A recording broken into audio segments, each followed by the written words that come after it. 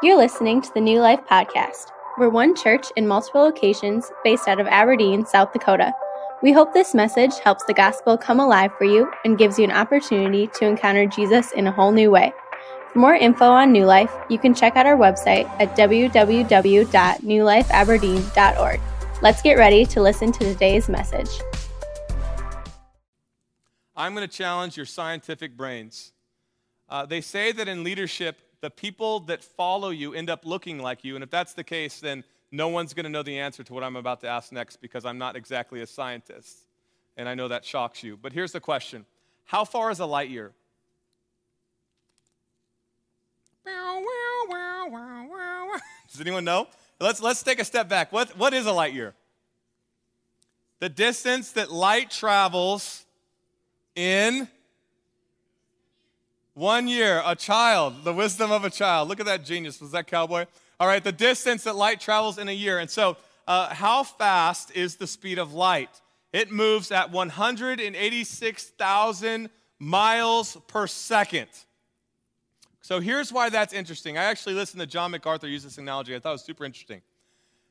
If a star burns out, because stars are so infinitely far away, I mean, the numbers and the miles that are traveled between us and some of the stars in the galaxy are so far away. He talked about, I heard him say this a few weeks ago, he talked about the fact that, and this kind of just blows your mind, this reality, that a star that he was aware of, and he heard a scientist talk about this, had burned out 33 years ago, and it just now stopped giving us light. And so for the last 32 years, however many months, however many days, since I was just a little kid, there's this star in the sky that I've been looking at going, man, look at the majestic nature of this star.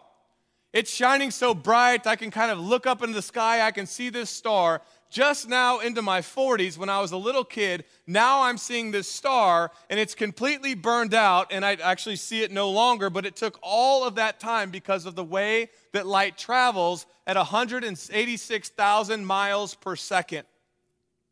And his point was this, that you can see something that looks alive and vibrant and shining, and it can actually be deader than a doornail. And that's kind of how I want to open today with, because we've been going through these 7 churches, and we land on this church that Jesus has harsh words for. In fact, maybe you grew up hearing this message. If you don't have something nice to say, do you know how it finishes? If you don't have something nice to say, then don't say what? Anything at all. We all need to wake up. This is kind of how New Life works. You participate too. If you don't have something nice to say, then don't say anything at all. Jesus never got that message. When there was nothing nice to say, Jesus just told the truth, and that's what he does to this church. It was alive appearingly, but he knew because he's Jesus, this church was dead. It's light shining to the church, the community of Sardis around it, but in reality, on a spiritual level, they were dead, and so he calls them out. And the irony of that is the church was designed to be alive. The church, this church, any church that's gospel-centered is designed by God, by definition, to be alive in Christ. It's a place where God dwells. It's a place where God lives. It's not a building. It's not a sanctuary. All that blew up when the New Testament came. The curtain was torn. It's about having a relationship with Jesus and the Holy Spirit living inside of us and that changing us from the inside out. And so this was a scary time. This was the only church in its community. And when this church didn't go well, then the ripple effect of that was devastating because it was the only option. And Jesus has harsh words for this church. Greg preached last week, and just by a show of hands or maybe a clap or something, don't do it now because that's too awkward. How many of you guys thought for the first time ever for him preaching that was pretty good? Right? He talked to you about youth and what's going on in culture around us, and he made this statement from Romans. He said, the church is not designed to be conformed. You guys remember? It's designed in its very essence to be transformed by the renewing of our minds. This church in this text isn't transformed, it's conformed to everything around it, and Jesus comes at the church and he calls it dead. They tolerated sin, they lived a compromised life, they were looking like the world around them, and Jesus has had enough. And so Revelation chapter 3, this is what Jesus says to the church in Sardis. He says, and to the angel of the church, the words of him who has seen the 7 spirits of God and the 7 stars. He says, I know your works, He says, I have heard this reputation of you being alive, but we all know that you're dead. Here's a little background information. There's a lot that we don't know about this church, and so I'm just going to apply this church to our church, and we're going to have to fill in some dots here because it's a bit interpretive, but here's what we know about the community. Sardis was not poor. Sardis was rich.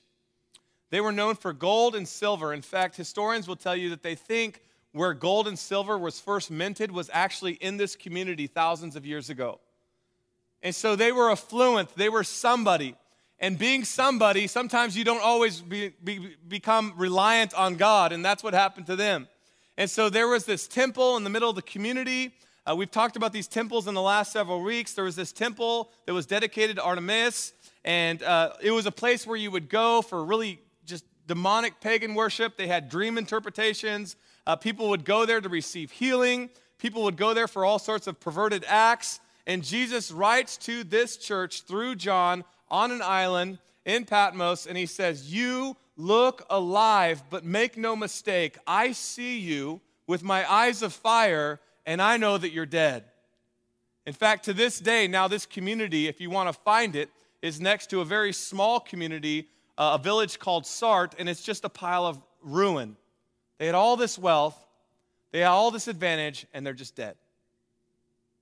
He says, I know your heart, I know what's going on. He says, I heard this really nasty rumor about you, that you're thriving and doing well, but the reality is that you're absolutely dead. And I see past it. Here's what he says in verse 2. He says, wake up and strengthen what remains and is about to die. For I have not found your works complete in the sight of my God. Jesus has nothing nice to say about this church. And here's his big critique of it, that they're sleeping on the job. And he's telling his church, wake up. And so here's something really interesting about the church. He makes no reference to the fact that they have bad theology. He makes no reference to the fact that they're suffering like some of the other churches that he talks about in the last several weeks. He knows no reference to the fact that there's specific hardship and that they're being persecuted in any real way. He just simply says, I see you, you're sleeping on the job, everyone else thinks that you're doing real well, and I know and you know that that is not the ideal, and I'm going to take care of business. And so I was looking at it through the lens of marriage, right? How many of you guys have found this to be true? Anybody married in church? How many of you found this to be true? Like your biggest fights, someone just put their wife's hand down. I don't know if it's going real well. Maybe this isn't your story, and maybe you hate conflict, so this isn't your story, but this is my story, and it's probably a bit of my prima donna essence to my personality. If you like to be in front of people, how many of you guys know that those people are kind of weird and babies, right? And so guilty as charged. I would rather have a pretty nasty fight with my wife than be completely ignored by her. Is there anyone that would, right? Just don't ignore me. Anybody in church today, you're like, no, I'd actually rather be ignored so I can watch football, right? Jesus uses this analogy of being the groom and we're the bride, and I think what's driving him to the point of where he is going to get after it in this text is he's saying, I would rather you, maybe, I'm not going to interpret what I think his mind is, but what he is saying very clearly is this, I need you to wake up, and looking at through the marriage lens, it's probably why I married an Italian woman, I don't know. In the psyche of my own mind, you can say some pretty mean stuff to me, but don't dismiss me as if I don't matter. That's exactly what this church is doing. They're not mad, they simply don't care. They don't care about Jesus' feelings. They don't care about being motivated to spread the gospel. They're just living it up in this gold and silver economy. And Jesus is probably thinking, I gave my life for you, and you can't even give me your affections.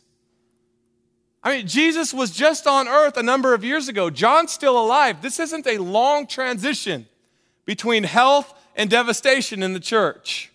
This church was vibrant. This church was life-giving. It was along the path of Asia Minor where all these churches were being planted, and in this just short period of time, everything goes bad. Jesus isn't having it. He said this. He says, I will come against you. Look at verse 3. Remember then what you've received and what you've heard. Keep it and repent. If you will not wake up, I will come like a thief in the night. I will come like a thief, and you will not know what hour I will come against you. This is common language in the New Testament. He says this in Luke chapter 12. We hear it in 2 Peter 5. We hear it in Revelation 16. Maybe even if you're not a Christian, you've heard this this information that Jesus is going to return and he's going to come like a thief in the night. Jesus is saying, I am going to take care of business. And what's historically interesting about that is that the people in Sardis would have kind of known on a physical level what he was talking about. On a historical level, they could relate to what he's saying because even though they were a military powerhouse, even though they were wealthy, even though they were positioned on a hill where it looked like they couldn't be defeated, there were 2 times in history in this small community where people came in and they got past the great wall that was defending them and they took them out militarily, and they probably remembered those incidences through history because it devastated their people. There would have been people historically that sat in what was called a watchtower.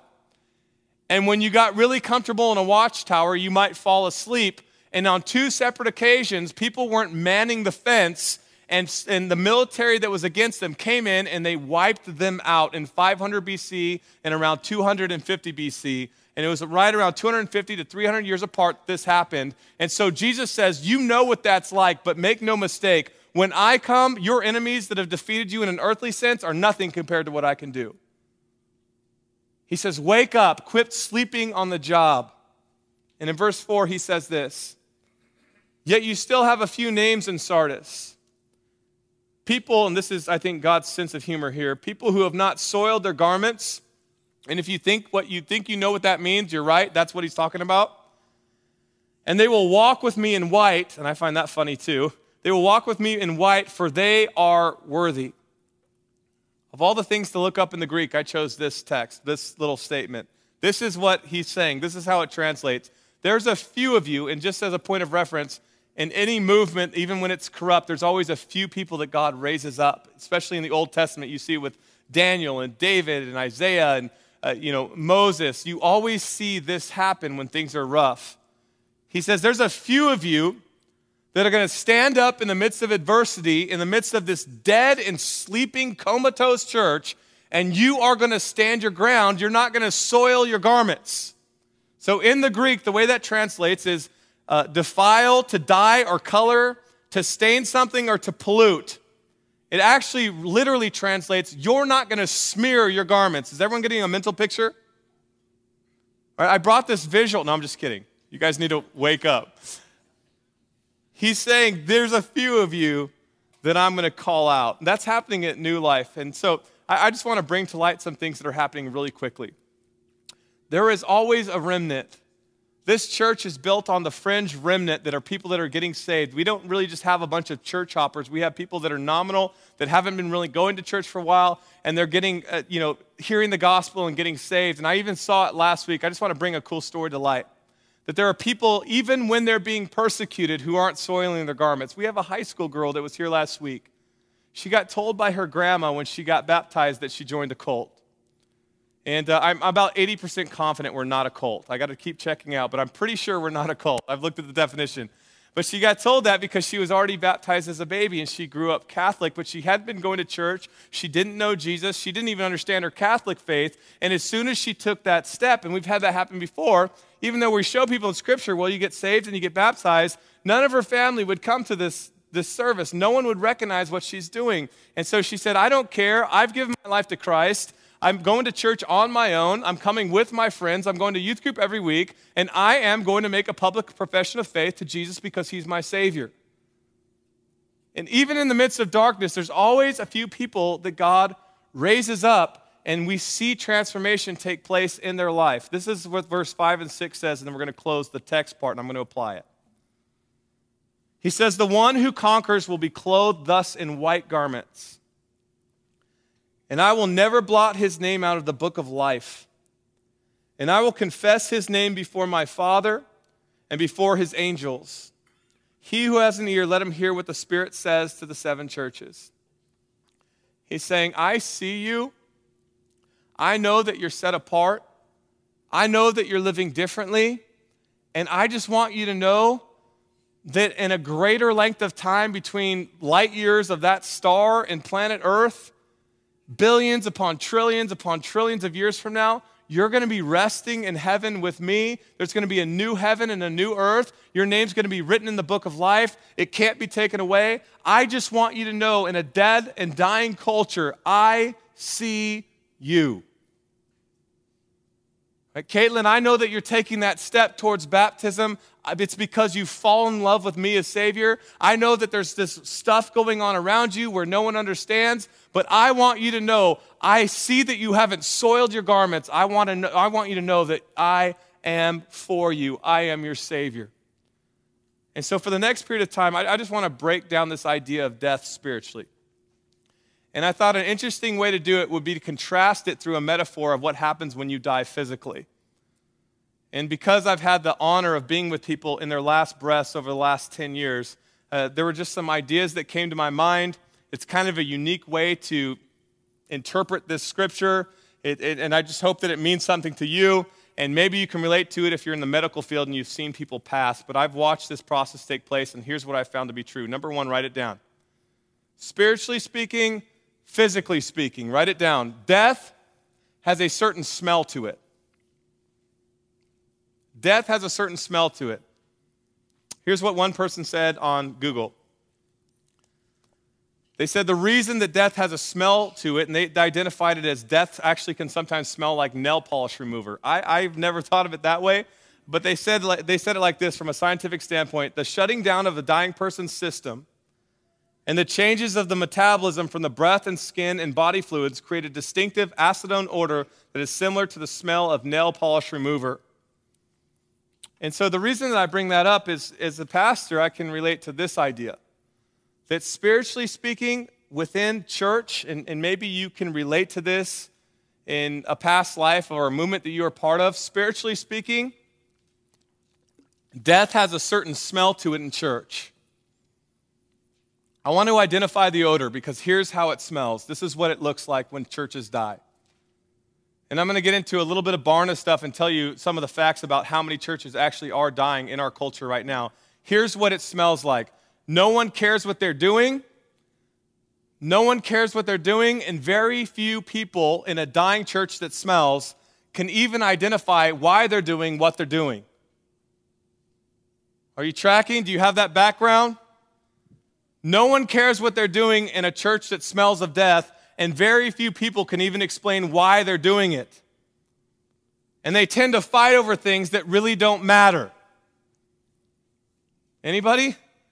All right, like they get together. This is what death smells like. They get together in these annual meetings, and you haven't seen, Brother Larry for 6 or 8 months, and this is like across denominational lines. This isn't about one denomination. This happens in evangelical circles. It happens in Protestant circles.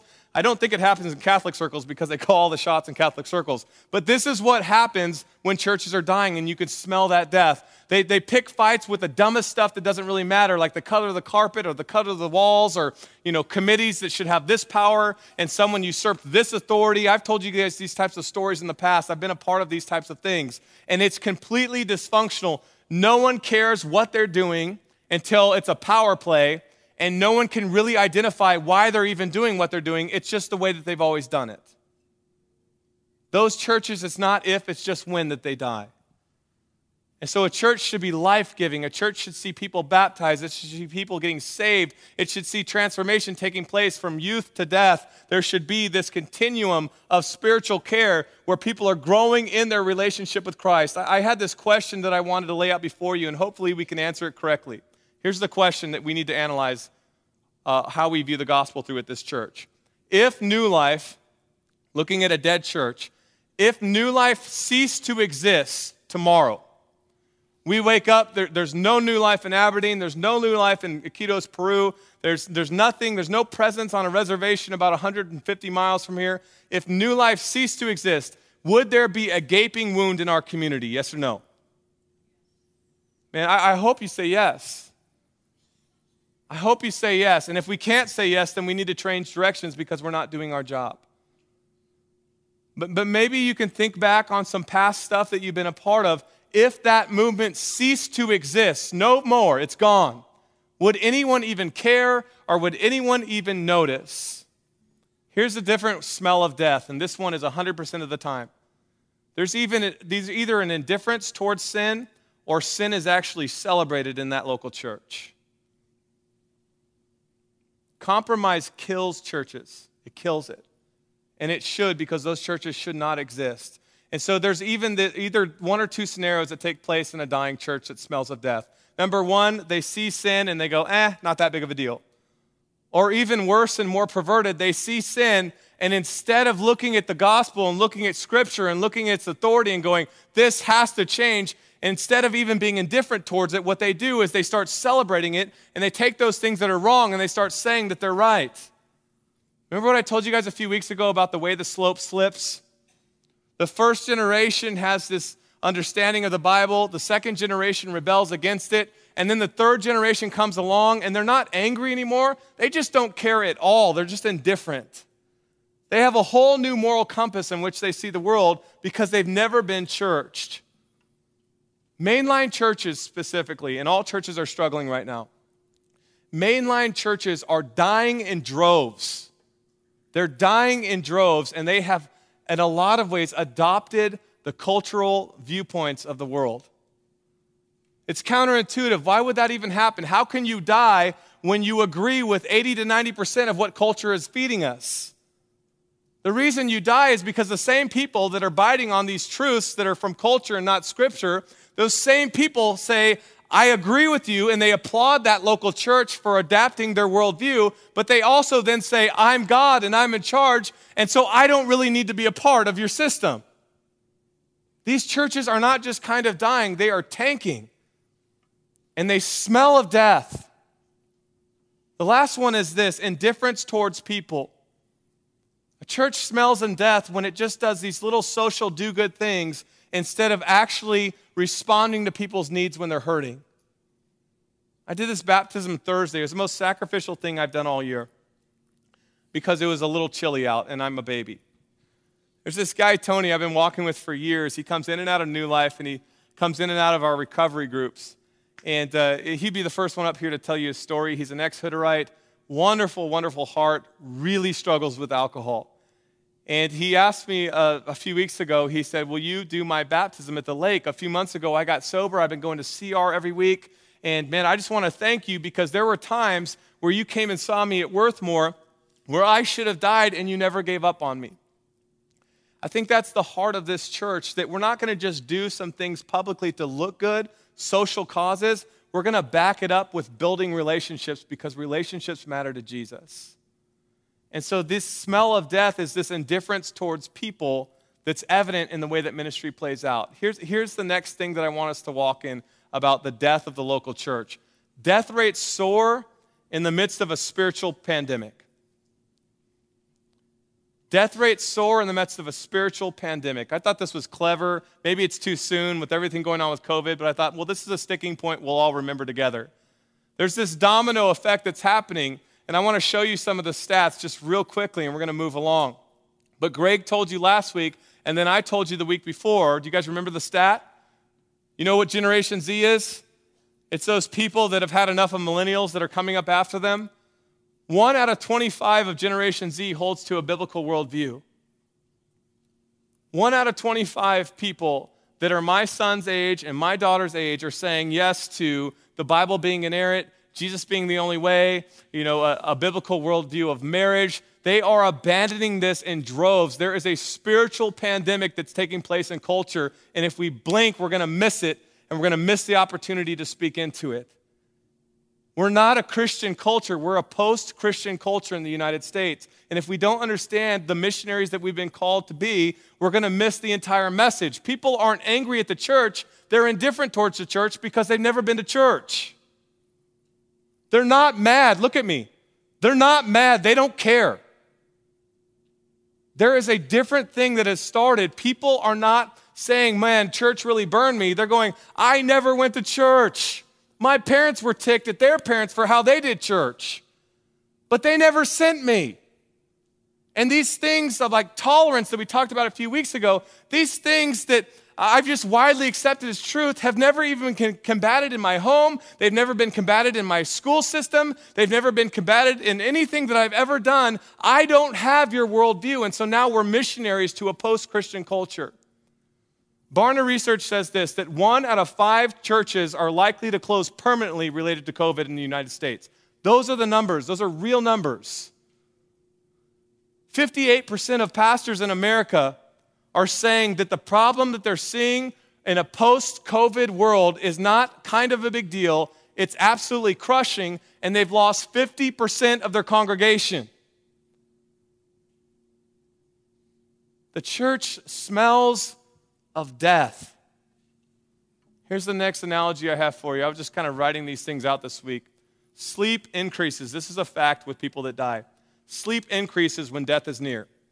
And so when the end is near, unless someone dies immediately, you'll see this kind of comatose state take place, and maybe they'll be up for a little bit of time, and maybe you've had a parent, you've seen this happen, or a grandparent. There's a little bit of time, they'll be awake, and then they sleep, and in time they're awake, and they sleep. And as death gets closer, the sleep, what happens? You guys know? The sleep just increases and increases and increases to the point of they're kind of in a coma-like state those last few days before they go, if they're Christian, to be with Jesus.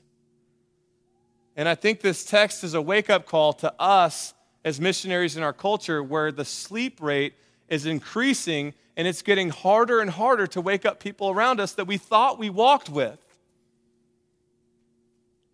Yesterday, I had this birthday party for my 16-year-old son. Have you guys ever tried to wake up a 16-year-old? It's like a bear hibernating. I told the first service, and it's like you could take an air horn. Are you tracking, any parents? And you could just blow it off right in their ear, and it's like it would just comfort them on their pillow. They wouldn't even be fazed by it.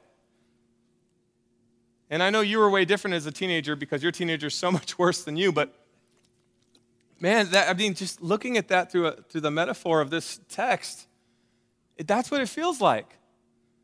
That sleep has increased and increased, and Jesus is calling them out. He's saying, wake up. There's nothing new under the sun. 2,000 years ago, right after Christ ascended, a church has started. A generation later, it's dying, it's pagan, it's adapting everything around it. They don't even care. They're indifferent. They're like a bad husband watching a football game on the couch. They don't care. Jesus is calling out his church. He's saying, wake up. Most of you are dead. There's a few left who haven't soiled your garments. Sleep increases when death is near. The last thing is this: spiritual death is never a result of natural causes.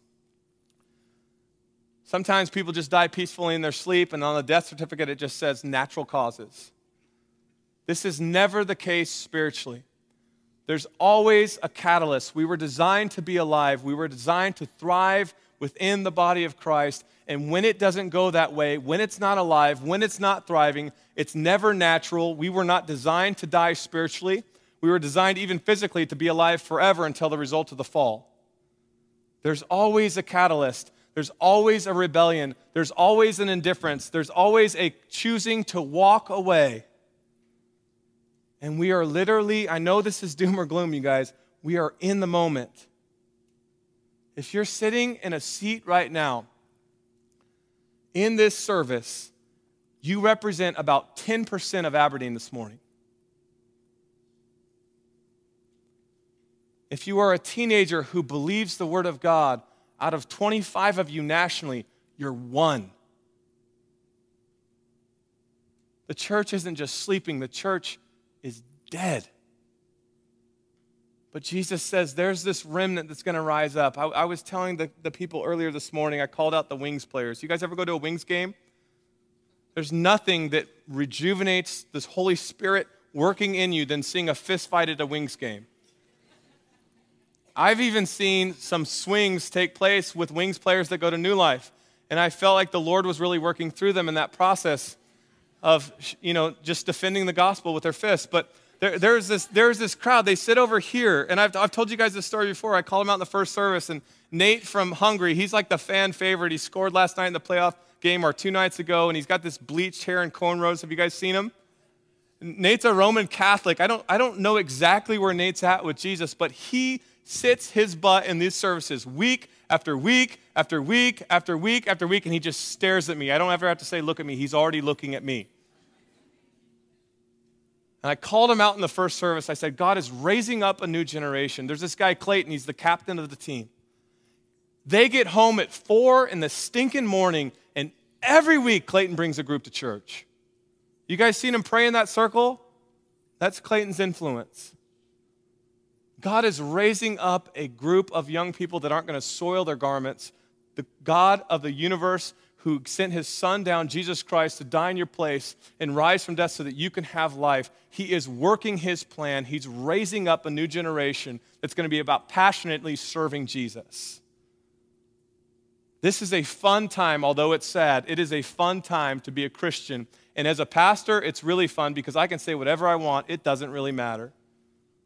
It doesn't really matter because most people are going to disagree with me, and a lot more people are going to completely not care what I say. But in the midst of all of that, this summer is all about being the salt and the light in a world around us that's broken. Here are the, just real quickly, I want to diagnose the problem and the solution. It'll take 3 minutes. The problem in Aberdeen, South Dakota, when it comes to sleeping in a comatose state or being dead, the problem is religion. Very few people would diagnose themselves as agnostic or atheists in Aberdeen, South Dakota. In fact, if you talk to 100 people, maybe you'd find 1 or 2 that say, there is no God. I saw a guy in Walmart yesterday on the back of his shirt. My son said, look at his shirt. It said, F God. I thought, that's not a popular message in Aberdeen, South Dakota. This guy's obviously, I probably shouldn't have actually used that language in church. This guy is obviously hurting, and he's probably easier to reach than someone who's religiously apathetic towards the gospel. The problem in Aberdeen, South Dakota is religion. I was getting my hair cut yesterday. Let me be very clear, and I know this will offend some, but we're just going to keep going with the offense thing this Sunday. I was getting my hair cut by a girl in her mid-20s. She was really sweet. I only go to the fanciest saloons. It was great clips, and I tip really well, so they love me. I've just got a lot of money. And I was getting my hair cut, and I always ask questions, and I said, hey, how much longer are you going to work here? I heard you're not going to work here much longer. And she said, yeah, I'm not going to be able to work much longer. I'm about to get married. And I said, oh, tell me more about that. And I'm always like secretly trying to get people to New Life. And she didn't know I was a pastor, so I was just like not telling her yet. And so I played inquisitive, like I don't know anything, which is almost true. And so I was talking to her. I said to her, you know, what's that look like? And she said, well, you know, we're going through a bunch of religious stuff right now because I grew up Lutheran. Nothing wrong with that. And she says, my husband's Catholic. And I said, ooh, tell me more. That's exciting. What are you going to do about that? That sounds like it could be a problem. I don't know if you studied the Reformation, but, you know, there's some problems with that. And she goes, well, we're going to do both. You guys heard this story before at New Life? Like people go to the Catholic Church and then they come here and they, out of guilt or whatever. And she said, well, we're going to do both. And I said, well, tell me more. She said, well, actually, we're being married by a Lutheran pastor, but we're going through our premarital stuff with a priest. And then that really got my interest. And I thought, this sounds like a New Life story before someone, you know. And so she's telling me all these things. She said, there's so much stuff that I didn't even know. One of them is my husband's church believes that when you die, you go to this place called purgatory and you can't go to heaven yet, and people around you have to pray you out. And at that point, like I couldn't just hold my tongue. And, you know, in the Midwest, we're passive-aggressive, not aggressive. And I just played dumb. I didn't tell her I was a pastor. And I go, oh, my gosh, where's that in the Bible? And she's like, I don't know. I'm Lutheran. You know, and so she's like, I don't know how we're going to pull all this off. But, she just said the classic religious thing. You know, as long as you're just a good person. And she's really sweet, by the way. Maybe she'll hear this message. And she's like, it's just all about going to church and being a part of something. And I'm thinking, please, come hear the gospel at New Life. Come hear the gospel at New Life. But she's unpacking all these things. She said, for us, it's so much different. The big struggle for us is going to be, my sophomore year, I was confirmed so that I could be a member of my Lutheran church. And I really want my kids to go through that. But then they have to go through catechism with Catholic stuff. We don't know how it's all going to work. We don't even have kids yet. And I'm just thinking in my mind, just as a starting point, there's nothing wrong with confirmation. It's got a good premise to it. There's nothing wrong with teaching people about the Bible. That's great. Here's the problem with all of it in Aberdeen. I said this was going to take 2 minutes. It's taken longer. The problem is it's a religious system, if it's not centered on the gospel, to work you through, a link in the chain process so that you can be over here and be okay. That sophomore year, magically, all of a sudden, now you belong and you don't have to really do anything anymore. I'm not saying all people that are confirmed. I grew up Presbyterian. I'm not saying that. I'm not saying all people who are confirmed don't get the gospel. I know that's not true. What I am saying is there is a spirit of religion in Aberdeen that says, check this, check this, check this, check this, and check this, so that you can be okay with God and you can be a good religious person. And I'm telling you right now, that system is blowing up. Mainly because the vast majority of people my age and younger do not care. There's a massive opportunity for the gospel to explode in Aberdeen because as people are indifferent towards religion, we can give them something else. This is the closer. We can give them relationship with Christ. It's not that the process is bad, but when you lean on the process instead of the Savior, you're cooked. And this next generation is coming up 1 out of 25 with a biblical worldview that can't, or not a biblical worldview, that can't defend what they even believe. And here we are, New Life, a city on a hill. We have a jacked up parking lot and a blue roof that looks like an old Walmart. And downtown, it's even worse. And we have the gospel, and the church is just continually reaching people Sunday after Sunday after Sunday because people aren't stupid. They want something real. Period. And here we sit. We are in a massive opportunity for the gospel to be unleashed in Aberdeen. And as your leader, I'm asking you to take this seriously. The church is sleeping. People are exiting in mass quantity. And in the midst of all of that, we have an opportunity. This is a massive deal. There is no bigger deal than the people of God coming together, worshiping Jesus, and being sent out on mission. I have never in my life been half as passionate about making Christ known as I am right in this moment because I know that we're sitting on a moment. This is not a time to soil our garments. This is a time to stand firm in what Jesus says and follow him with our whole heart. This is not a time to follow a subset of rules and abandon the relationship with the Savior. If you don't know Christ at all, man, I'm calling you out. You can't be lukewarm. You can't have it both ways. It's all of Jesus or nothing. This is the world that we live in. If you are a father in church today, I want to just tell you, you're the spiritual leader of your home.